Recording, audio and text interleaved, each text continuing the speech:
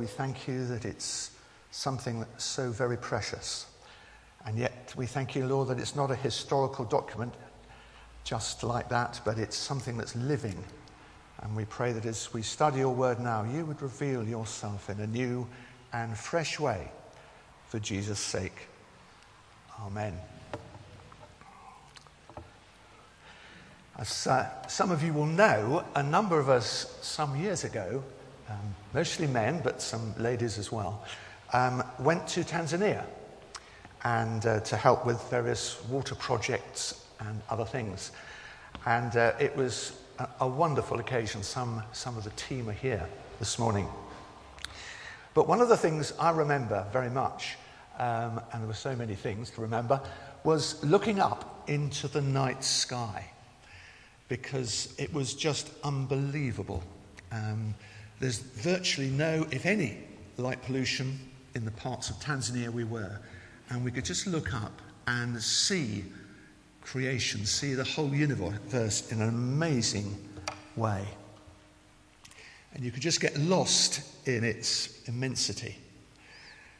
Now, you don't have to go all the way to Tanzania to see the heavens in that glorious way. There are many parts in the UK where you can get away from the lights and just gaze up to heaven and just take in the enormity, and as Mary was reminding us, to consider those wonderful heavens above. And it's this wonder, this enormity of the heavens above that the psalmist in our psalm this morning from Psalm 8 tries to take into account, tries to consider. All the beauty, all the immensity, all the enormity naturally draws him to God. O Lord, our Lord, how majestic is your name in all the earth. It's a verse that we have at the beginning and the end of the psalm. It encapsulates this wonderful psalm. And so as he is considering, as he's marveling in the heavens, so he sees in the wonderful heavenly bodies the handiwork of God there. And like an artist, he sees God placing the moon and the sun and the stars in their place. Now, of course, we know so much more about the universe today. Well, we think we do. And certainly compared to when Psalm 8 was written, where I think it was assumed that the earth was the centre of everything. And of course, with all the powerful telescopes, all the space modules that have gone up into space, we've just realised that there is no end. We just go deeper and deeper and deeper. It's reckoned, I believe, that there are 100 billion galaxies out there. I mean, it's just unbelievable, isn't it? It's sort of eye-watering, the size of the universe. And I'm sure many of you have watched the wonderful series by Professor Brian Cox, about the planets. And one can again be just amazed by all that we see.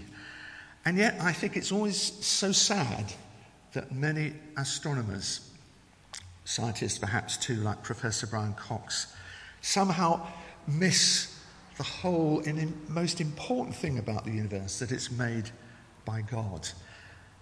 The view is that humankind, if you like, is at the mercy of impersonal, powerful, and random forces. We all got here by chance. There's no love, there's no caring hands, there's nothing behind it all. It's all just happening and random. O Lord, our Lord, how majestic is your name in all the earth. I found it quite interesting in that first verse. How majestic is your name? Is it a misprint? Should it be how majestic is your heavens, your creation, is your name? Isn't that interesting? And how majestic is that name? It was as though the psalmist was like a sort of antique dealer. I don't know whether you watch various antique programs, but you see somebody bringing up some bit of antique, and the expert looks at it, and suddenly he turns it over, and there it is. There's the hallmark. There's the signature. There's the potter's mark, or something like that. And it's like that with the psalmist. He sees within the beauty of creation that telltale sign of God, the Creator. It's got, if you like, the logo of God written all over it. You might be thinking, well, why doesn't the psalmist use his name? In fact, the Old Testament, the whole use of God's name is used very warily. And I suppose because God is seen as someone so unbelievably wonderful and holy, you can't encapsulate him in a name. And certainly God is not forthcoming in giving his name. You may remember the story in Genesis 32 where Jacob is wrestling with God, and eventually the wrestling comes to an end, and Jacob says to this unknown person, who we realize is God, tell me, what is your name? And so we thought, is this it?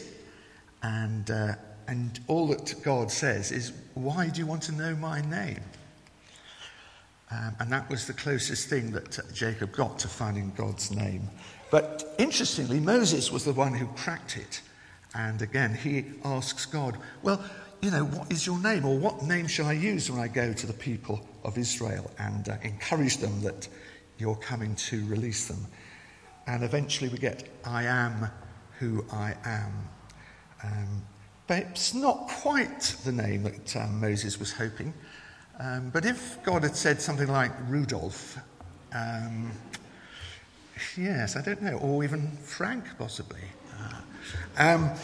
would that have been helpful? Of course, we immediately associate names with people and places, and somehow our whole vision of God would shrink, although not if it was Frank, of course. Some people do have the most amazing names, don't they? Sorry, I'm going a bit off track here. But if you were watching the Olympics recently, there was a boxer called Delicious. Well, maybe we might have a baptism soon of a well, I suppose you could have a girl or boy called Delicious. But anyway, God's name does remain a mystery, and it's just as well it is. And yet it is something that is very powerful. And throughout the Old Testament, it goes on about the name of the Lord is to be praised. As Paul says in Romans 10:13, everyone who calls on the name of the Lord. But of course, we do know the name of that Lord, Jesus. That was, if you like, the human present representation of God. We've spent a lot of time on verse 1 and the end of the psalm. Let's move on to verse 2. And interesting, there's a real change in things here, because the psalmist moves from looking at the glory of God right down to the level of children and infants. It's a huge switch, isn't it? It's almost like going, if you're into photography, the sort of the macro, looking at all the big stuff, right down to the micro, the small stuff.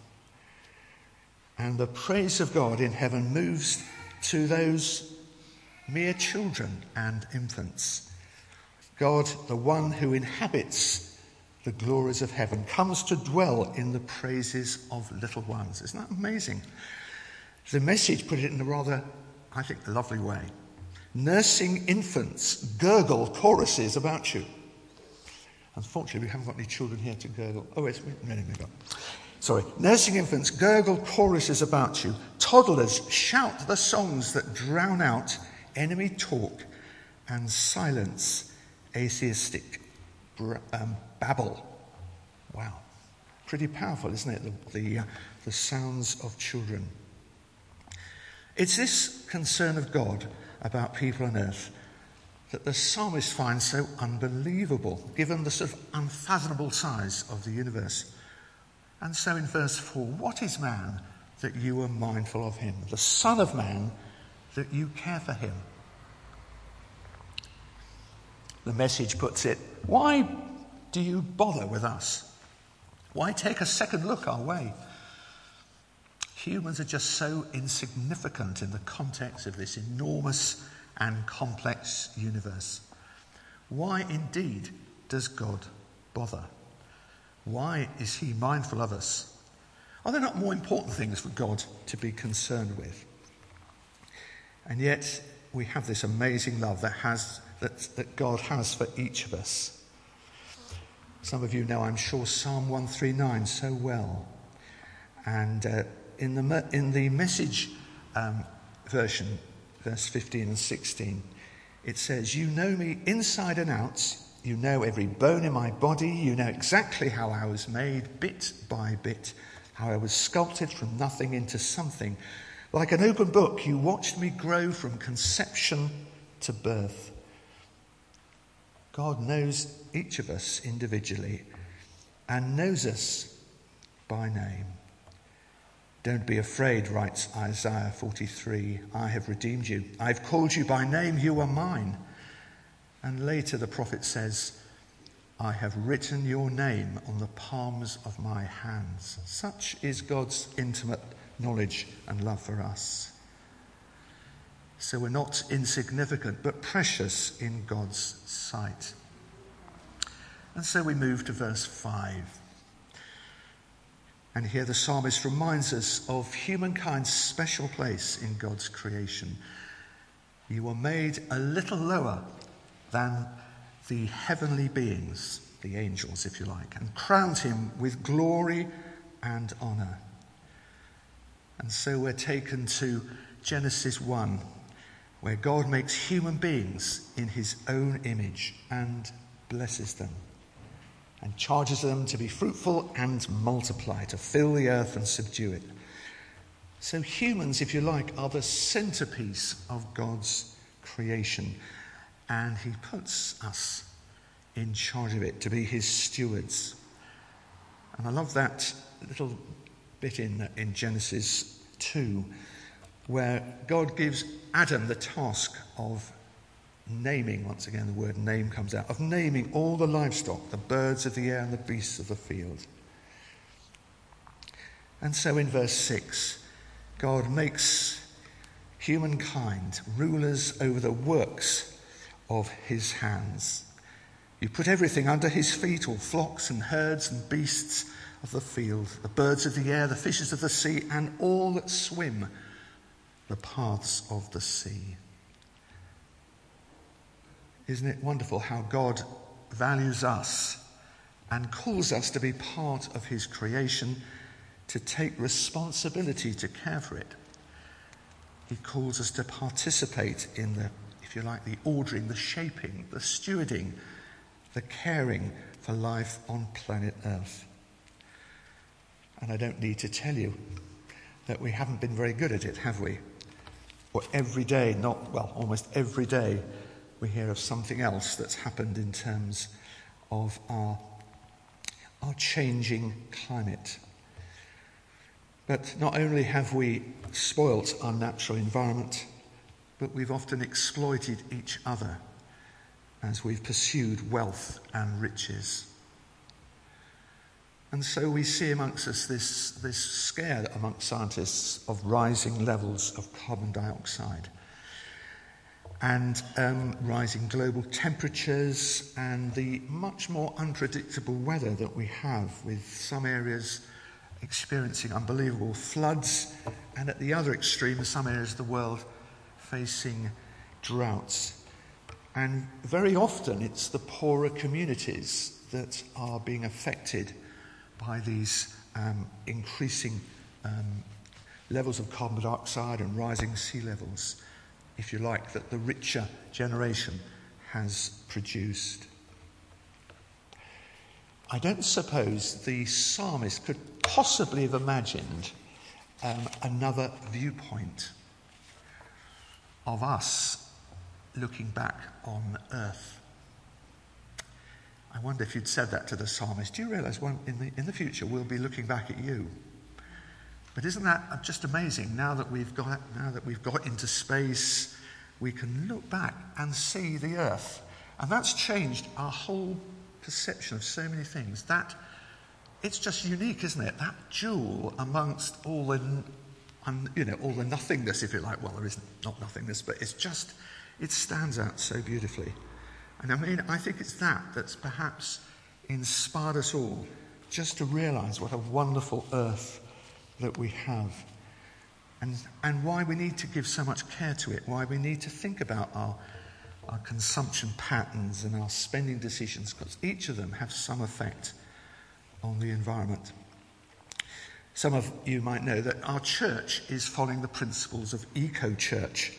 So we're trying to become more and more conscious of our footprint on the environment and trying to look in how we can lessen those effects. And we're trying to use now energy that comes from renewable sources. And who knows, we might well even think about getting some solar panels on the church. But I'm sure for each of us we can think in some way of how we can reduce our footprint on the environment. And you may think it's all a bit small and a bit too late, but no, it's not. I think if we all work together, we can protect our creation for years to come.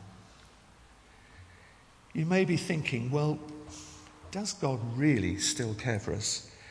We have rather left this planet in rather a bad state. Has he left us to our own devices? We've got our just desserts. But I think perhaps the amazing thing is that however beautiful creation is, how complex and enormous is God's universe, maybe what's much more amazing is God's love for us. He doesn't give up on us, and we see that an amazing commitment of sending his son, Jesus, to die for us, to put things right, to set creation free from its bondage.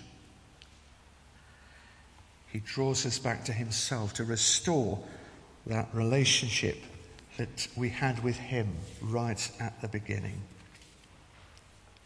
O Lord, our Lord, how majestic is thy name in all the earth. So perhaps as we look round at our beautiful creation, whether it's looking up into the sky or looking into the delicacy of a flower, may we be touched by God's Holy Spirit to give us that desire to bring creation into an era of care and love, that we may indeed be the people of God's creation, loving not only those around us, but also our natural environment. Amen.